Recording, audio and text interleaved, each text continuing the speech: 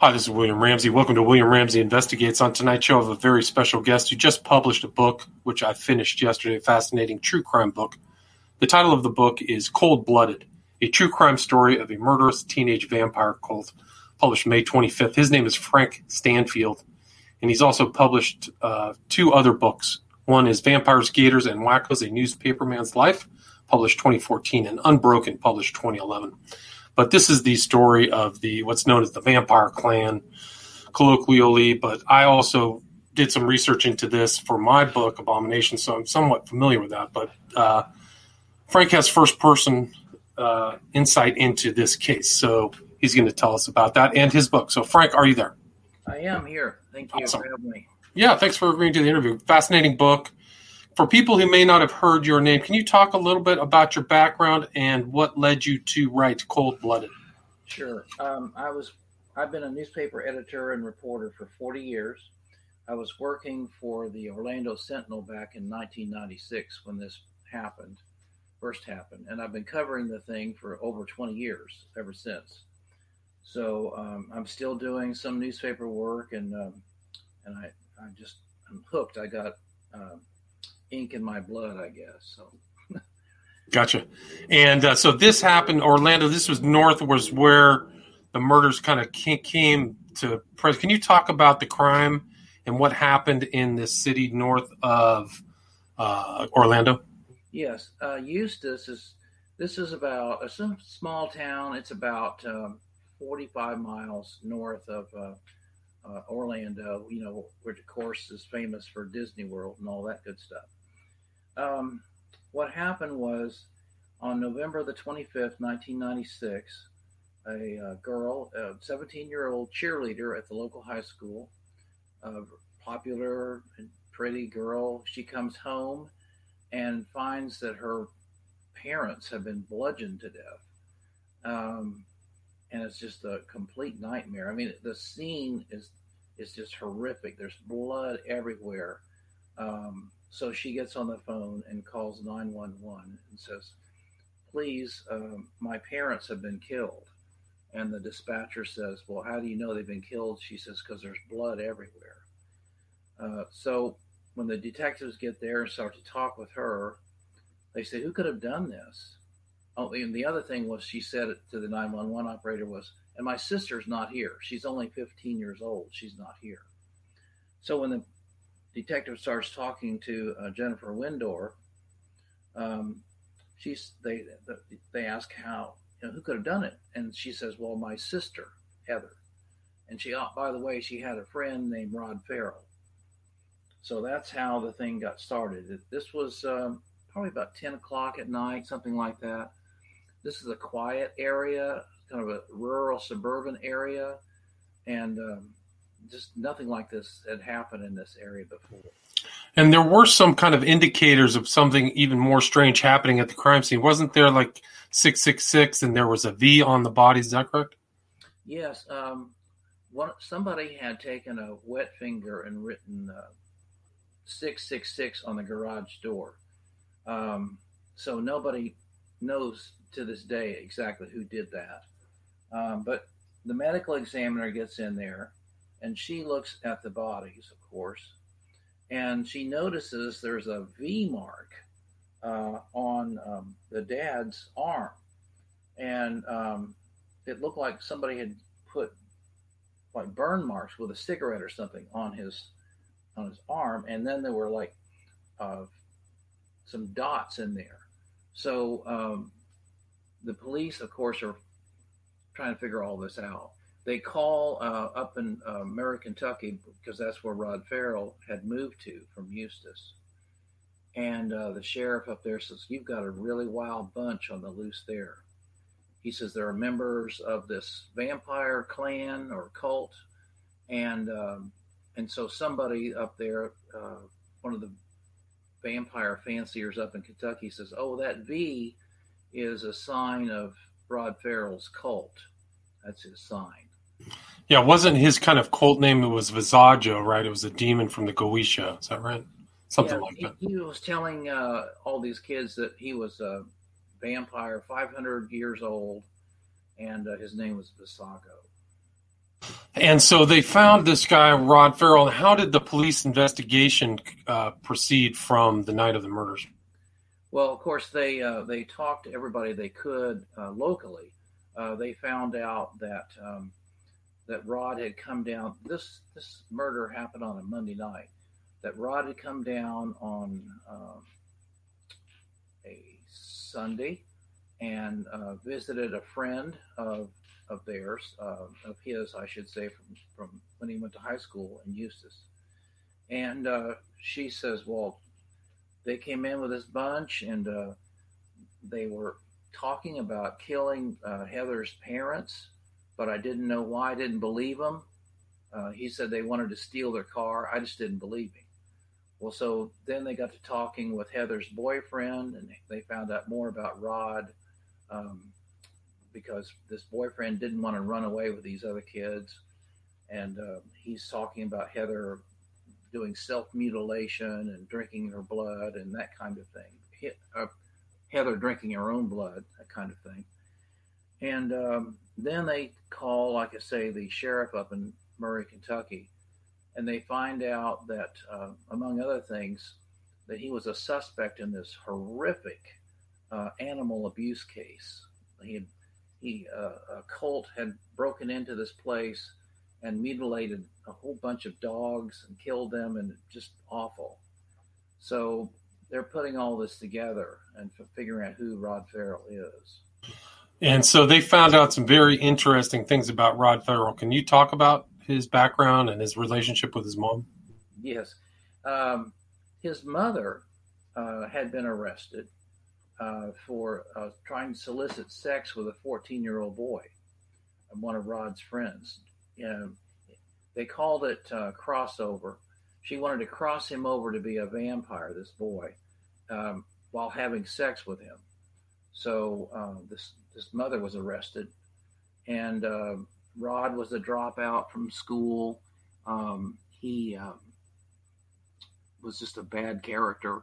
He was in this cult, and it turns out the mom says, well, Rod threatened me that he had built an altar in his bedroom, painted his whole bedroom black, had all this occult jazz in his room, skulls and whatnot. And then they find out one of his best friends was a vampire fancier, and they hung out all night in cemeteries and played all these vampire role-playing games, Vampire the Masquerade. So they're building a very strong case and talking to all these people right away. Right. So, and Farrell, didn't they say, I think you wrote in your book, they had his own house had a pentagram on the floor somewhere.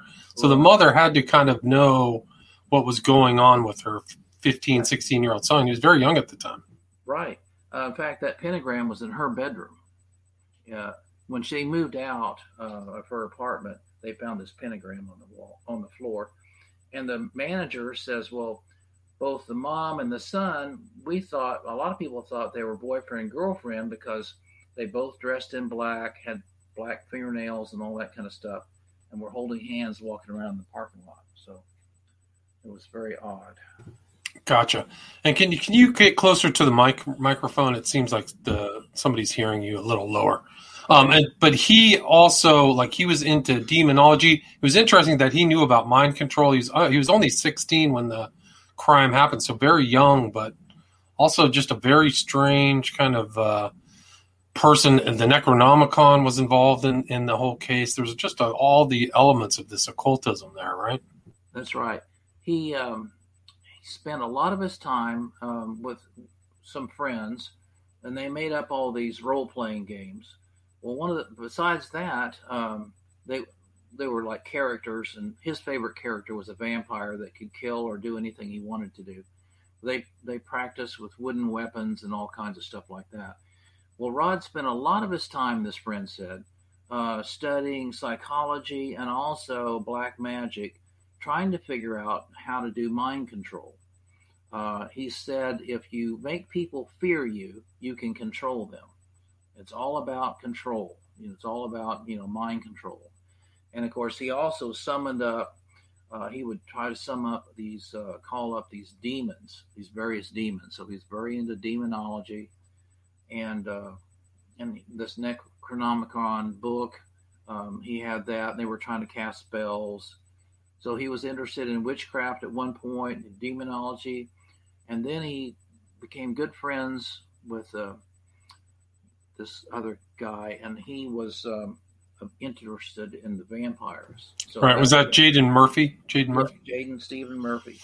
Right. So that's where he got involved in that. And there's actually like a video of Murphy online. Like, I don't know what documentary it was, but they're talking about drinking blood. They're together at some fire at night. So these guys, there was a much larger group than just Farrell's group. It was this whole subculture of vampirism and blood drinking, and they used to like cut their arms. Even both of the Wendorf kids, who were the children of the Wendorfs, were, I think, involved in bloodletting. Is that correct?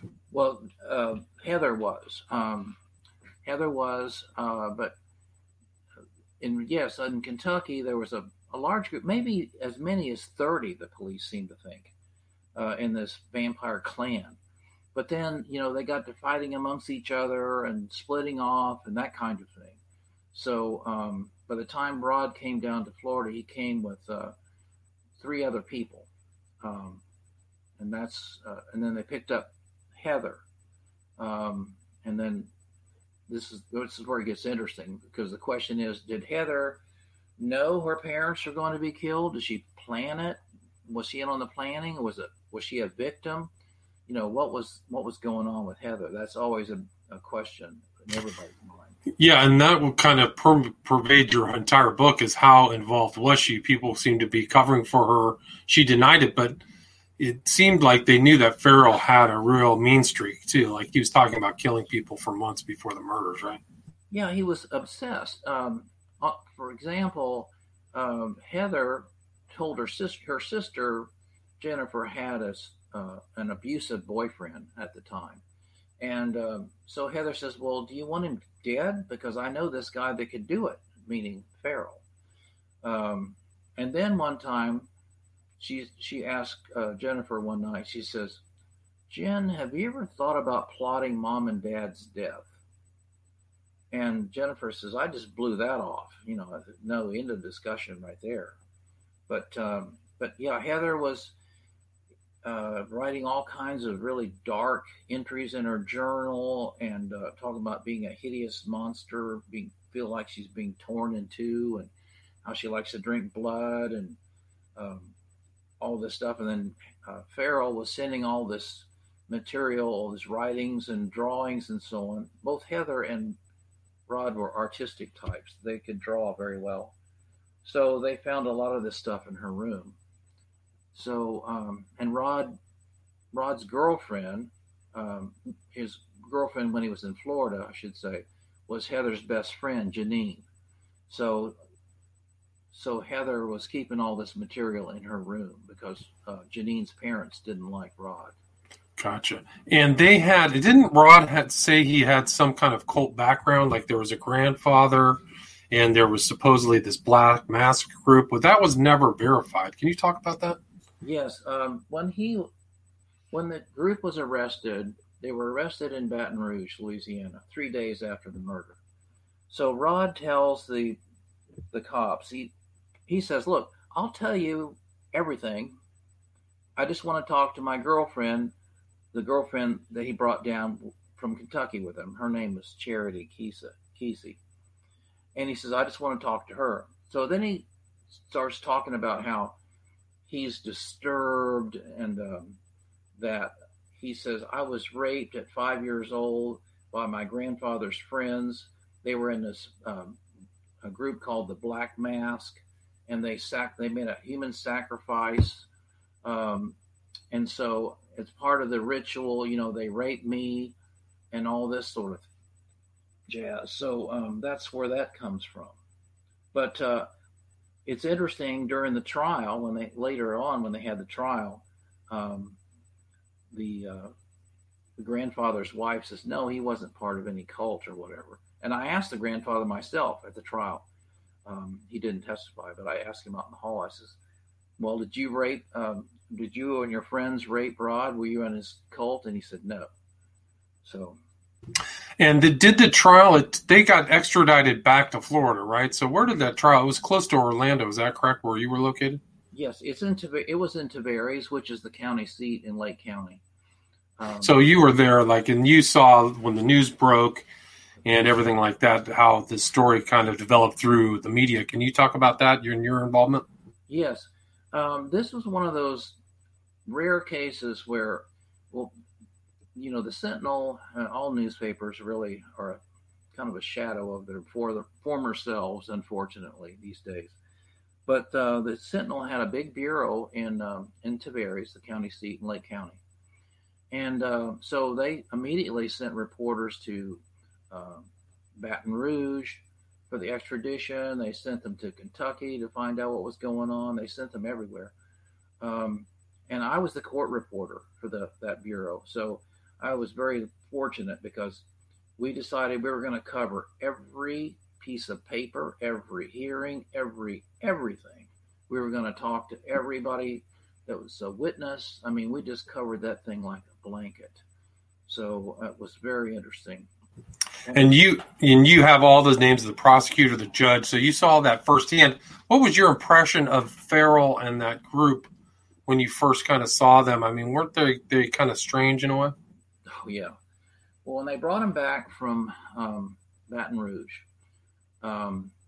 they brought him back, and one of the girls, she was like 20 years old, I believe she was. So she was an adult. They brought her back earlier.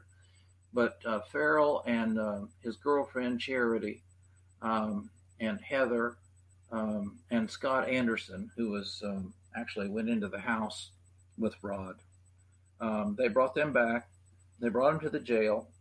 They brought him inside the jail. And Farrell is like sticking his tongue out at the photographers. And then he goes inside the jail, and there's like a glass partition there in the booking area. And he smooches that thing. He's just showing off and acting like a complete jerk, That was interesting. So that was my first time that I actually saw him. So I'm thinking, okay, this is what we're going to be dealing with. It's going to be like a free-ring circus. Right. And so then, I mean, you saw him and these other girls. How did he progress? Didn't he try to feign kind of insanity for his own benefit? Oh, yeah. So what happened was I sent a letter to the jail to him asking for an interview. I said, and I've done this many times before with other people, I said, okay, so we're getting all the information we're getting is from one source, from one side is from the police and the prosecutors. But there's always two sides to every story. We'd like to hear your story. So I dropped a note off with my phone number on there and everything.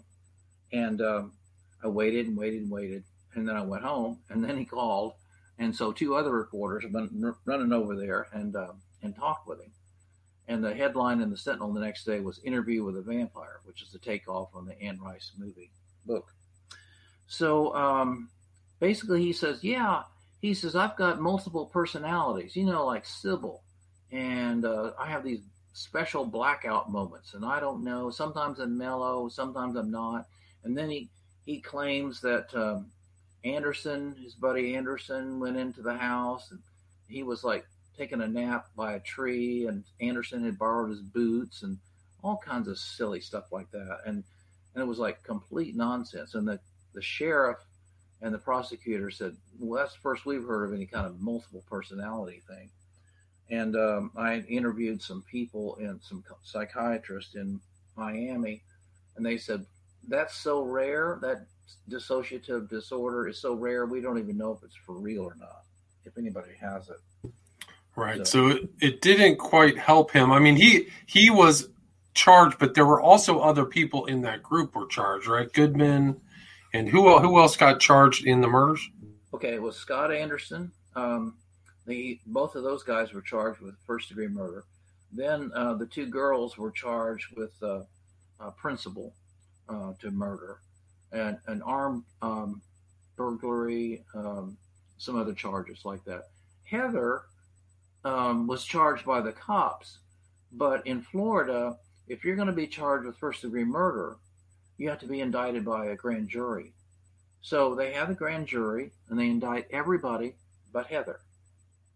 Now, she's still under arrest in a juvenile detention center. They move everybody else to adult jail. And so the sheriff is really getting ticked off, Sheriff George Knupp at that time. And so then they have another grand jury to deal with her, and she testifies. You can invoke the Fifth Amendment, right to remain silent, but she waived that and testified before the grand jury and said, I didn't know my parents were going to be harmed. So the grand jury cut her loose. Right, interesting. Yeah, and so the sheriff was incensed, and a lot of people, the grand jury said what she did was wrong. Running away was wrong. Hanging out with these people was wrong, but it's not a crime. She didn't commit a crime because she said she didn't know her parents were going to be killed. And there is some truth to that. Like Farrell didn't know that he was going to, according to him, it wasn't planned that he was going to do it either, right? At least that's what he said, but right. That's the way it turned out, right? Him and Goodman were in the house, right? Right. It was him and Anderson, Scott Anderson. Anderson, yeah. Sorry, wrong name. Yeah, Anderson. Yeah, they were in the house. But Farrell is the one that did the blows. The other kid just sort of froze up. But what happened was they went in there. This is one reason it's called cold-blooded. They went in there, and they went in there with a couple of sticks, basically. But Rod found a crowbar or a tire iron, one or the other, in a garage. He picked that up. And so they go in, and the dad is asleep in the family room. TV's on, or it's dark, rather. And they sort of dance around him while he's asleep. And Rod lowers the tire iron like he's going to hit him, and then he doesn't, and this goes on about 3 times. And finally he says, something told me I shouldn't do this. There might be bad consequences. And then I said, oh, what the heck, basically. And just hit him about 20 times till he wasn't even recognizable. The mom, Ruth Queen, her name, that was Richard Windorf, the victim there. The mom, Ruth Queen, comes out of the bedroom. She'd been in the shower. She's got hot coffee in her hand. And she says, what do you want? And then she realized, that this is a bad thing. So she threw the coffee in his face. And that outraged him. So he beat her to death and took the blunt end, or the sharper end of it, and dug it into her skull. It was just horrific. Just a horrific crime scene. Just awful. Yeah, I think you said overkill in your book, like it was too much or something. Yeah, it was horrific injuries. And so, how did the intro to the trial go? He's 16 at the time, and he got tried as an adult. Is that correct? That's right. Which is a kind of a common thing in Florida. Has been for a while for a serious crime like this. So, in Florida, if you want to have a death penalty case, you have 2 phases. First phase is called the guilt phase, where you decide whether or not the guy did it or not. And then if he's guilty on that, then the jury has to hear testimony, mitigating evidence, psychologists, or whatever they want to put out there, why he shouldn't be killed, and the prosecutor has to argue that he should be killed under certain statutory requirements.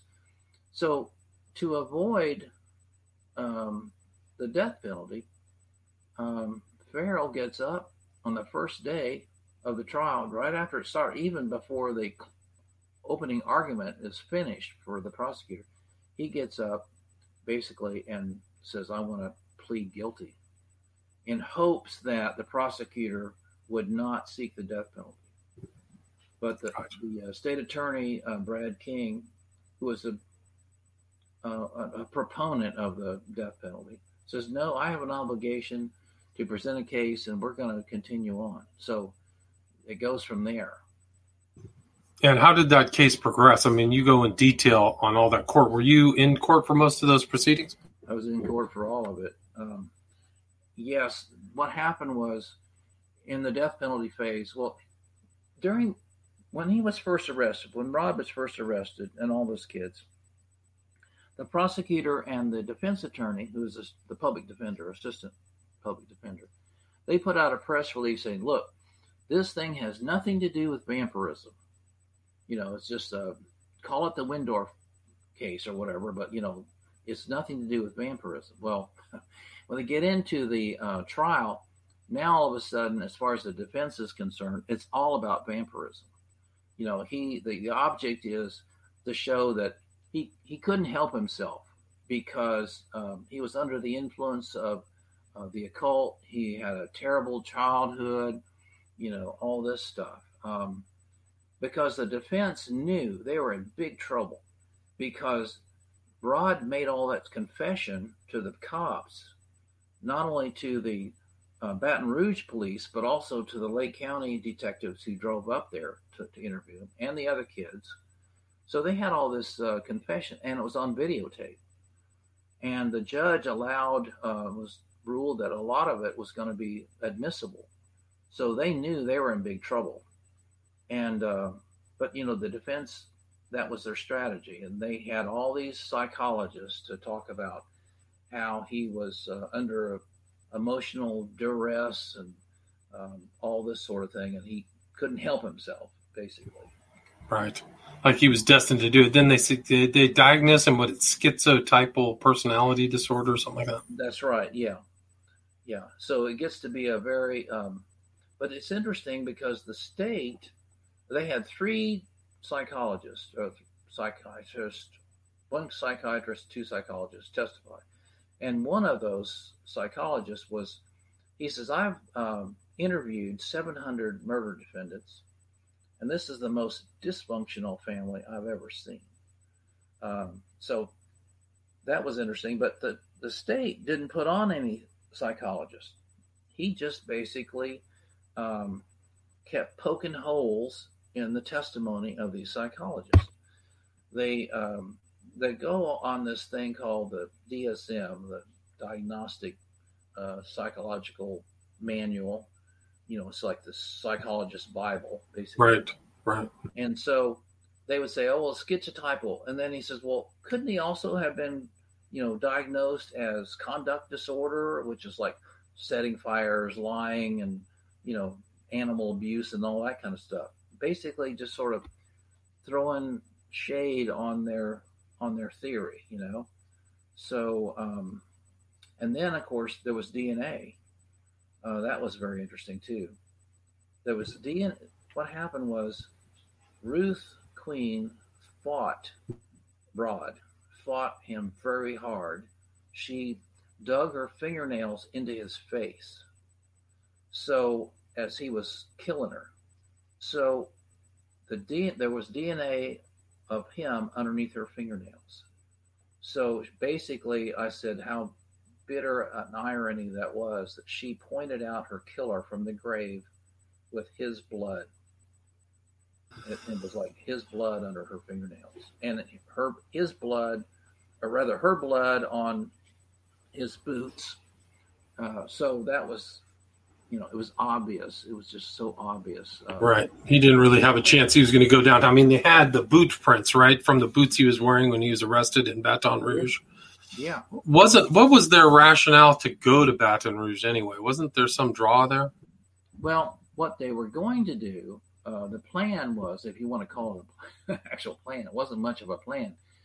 They were going to go to New Orleans. Supposedly, Rod was he was fascinated with the place, and nobody's ever said this, but I can't help but wonder if he wanted to go see where Anne Rice lived. But the plan was they were going to go to Mardi Gras, even though Mardi Gras wasn't like for several months. But he told these kids that he knew this voodoo character up there at New Orleans named the Chicken Man, and they were going to hang out there and delve more into the occult. Well, they get up there and Charity is freaking out because Um, they go into a bad neighborhood, and she sees people with guns, and she's just freaking out. She says, "Let's get out of here." So they leave there after only a few hours and start driving. They end up in the woods somewhere between New Orleans and Baton Rouge, and they rob a house, burglarize a house, I should say. And then they end up in Baton Rouge. It's Thanksgiving Day. Everything's closed. They don't have any money. They were going to pawn some of the stuff they stole. They, they're broke. They're dirty and hungry. And so Charity calls her grandmother to get a hold of her mother. And the mom says, "Okay, look, go to the nearest Howard Johnson and stay there, and I'll wire the money," and so on. And it was a trap. They get arrested. Right, that's what led to their arrest. But they tried to get as much money out of the Wendorf house too, right? So they weren't very successful in obtaining money. Yeah, it was just a real haphazard plot or plan. Yeah, they got a credit card, which they used somewhat. They went up to Tallahassee. They basically followed the interstates. They went up to Tallahassee on I-75. They used a credit card up there. Went to a Walmart, got a few things, including a knife. But then I think he realized, they could trace this credit card. So they got rid of the credit card. So it was just a haphazard adventure at the most. And Scott Anderson, do you think that he was really under Farrell's sway? Was he kind of like mind controlled, or was he subject to Farrell's personality? He was a follower. His defense attorney described him as a follower, and I think that's a fair statement. His background, his family background was just awful. It was like something out of Tobacco Road or Grapes of Wrath or something. It was just awful. I mean, his dad was addicted to all kinds of drugs, had all kinds of mental illnesses. The family had, he and his brothers were put into foster care because the dad was abusing the mom, and the mom refused to, go along with the social services people. And it was just awful. And poverty, oh brother, it's just awful. So he said, "I was just looking for an identity, basically." So here's this kid, Charity, being raised by her single parent dad. This other girl, Dana Cooper, the adult, she was basically working in a dead-end kind of job. I'll come for Scott Anderson. But yes, he was facing the death penalty too. So he pleaded guilty to first-degree murder and got sentenced to life. So what happened later is the Supreme Court keeps moving the goalpost. The Florida Supreme Court decided about a year after Rod is sentenced to death row that we shouldn't be sentencing 16-year-olds or persons that commit a crime like this when they're 16 to death row. So they commuted Rod's sentence to life. So years later, the U.S. Supreme Court has this case called Miller versus Alabama and some other cases where they said, juveniles' brains are still developing. Your brain is still developing until you're 25 years old, the doctors say. So we don't think you should automatically sentence juveniles to life in prison. So therefore, you have to give them a hearing, a special hearing, a resentencing hearing. So Scott got his resentencing hearing and got his life sentence reduced to 40 years a couple of years ago. And I had interviewed him in the jail over there. And so, and it's an interesting thing, when the initial trial was going on, his mother took their Social Security, the family's Social Security money check, and flew to Orlando with one of her kids without any money in her pocket, and called the Sentinel and says, "Okay, we're here," to the reporter that talked with him in Kentucky, Jerry Falstrom. And Jerry says, what do you mean? What do you mean you're here? I mean, he had no clue she was going to come. It was like one of those things like, well, if you're in Florida, look me up kind of thing, So she shows up, and it's my job now to go pick her up and this boy and try to find them a place to stay. So that's how I got to know his mother. So when Scott is back in Lake County several years later, I reminded Scott, I says, well, I'm the one that picked up your mother from the airport. So it sort of gave me an in. And, right. Scott was a pitiful person, basically. He was 17 and he just decided to throw in with the wrong guy. Basically he should be punished. He is being punished, but he was not the motivator, the driving force behind this awful crime. And so he's still in jail? Is he due to be released, or how long? He's been in there for 30 years now, right? Yeah, he's going to get out, I think, in 2050, I think it is. Oh, wow. So, yeah. So he's in there for the duration, yeah. Yeah. That's a tragedy. Yeah. So his life, and he kind of blames Farrell for the wreckage of his life, right? Well, absolutely. Yeah. He says if I had just not gotten in the car, it was his little car that they came down to Florida in. He says if I'd have just driven away and said, no, we're not doing this, then my life would be different. Wow, yeah. And you were in an Oxygen Channel documentary called Deadly Cults with Farrell, right, in 2019? Can you talk about that? Yes. That was very interesting, too, because, again, they talked with Jaden, and that was a real insight to Jaden, too. Jaden, this whole vampire thing is supposed to be a big secret, you see. But Rod messed it all up. There's vampire rules, as it turns out. You're not supposed to tell anybody you're a vampire, and there are certain rules, like you're not supposed to take blood from somebody that involuntarily, and you're not supposed to kill people, and you're supposed to keep everything on the down low and all this sort of thing. So this publicity from this case just blew this all out. But it's interesting because Jaden in this documentary was very vocal about his interest in vampirism. Unlike it 20 years ago, he was like, oh, I was just doing role playing and, stuff like that. He really downplayed it then.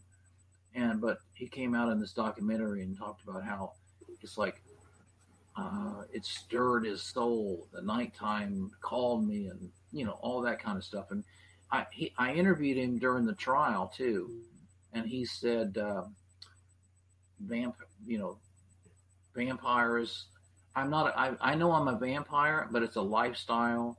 And he says, Farrell told me that if he ever did kill anybody, it'd be by bludgeoning them, which of course he did. Wow. Fascinating. Yeah, really disturbing. I mean, do you know if Murphy is still involved in that whole subculture of the vampire sub? He is. So he is. And these guys are got to be in their 50s, right? 40s or 50s?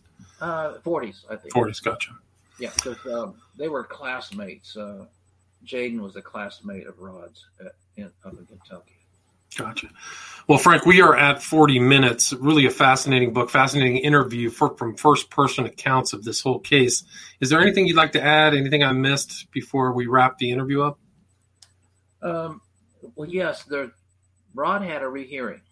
So he had this rehearing in 2019. And this went on for like 3 days. And there was a new set of psychologists who said, look, he had abused drugs. He had been misled by Heather. Heather said that he was Heather said she'd been abused by her father and all this stuff. And the family, Jennifer told the judges, don't let this guy out. Don't let him out ever. And the other side of the family, Ruth Queen's family, were also very upset. They were there. And Richard Wendorf's brother, one of his brothers, testified, said, don't let him out. It was just my brother was just killed for the thrill of it, that kind of thing. So the judge listened to all this testimony, and the state did present a psychologist this time who said, no, he wasn't suffering from schizotypal disorder. He had some personality disorders, but it wasn't that. So basically, after several weeks, the judge issued a ruling and says, no, Farrell is incorruptibly corrupt. He's got a history of lying. He lies about everything. He shows no remorse, basically, even though Farrell got on the stand and apologized to the family. Interesting. I'm sorry. I did, I didn't know what, I don't want to say he didn't know what he was doing, but he says, I didn't know what my actions would have this kind of consequences and all this. He seemed emotional. He seemed genuine, but he lies so much, how do you believe anything he says? So the judge says, no, he stays in prison forever. So he's in there forever. Wow. Yeah, great book. I'm sorry, continue, please. I was going to say, although that's under appeal now, so who knows? So that's the system. Where's the best place for people to find this book and your other books? Amazon is probably the best place. And also Wild Blue Press. You can order my book on Wild Blue Press also. Awesome. And I have a web page. It's frankestanfield.com. frankestanfield.com. It's STANFIELD. And right. Are you planning to do an audio version of the book? Yes, they're doing an audio version right now. Awesome. So that's it. Right now, like half of the book sales are now an audio version. So that's really important to get that out so people can listen to it as well. And again, the title of the book is Cold Blooded, a true crime story of a murderous teenage vampire cult by Frank Stanfield, published May 25th, 2021. Thanks so much, Frank. Appreciate it. Great interview. Thank you. All right. Have a good night. Night. Are you still there?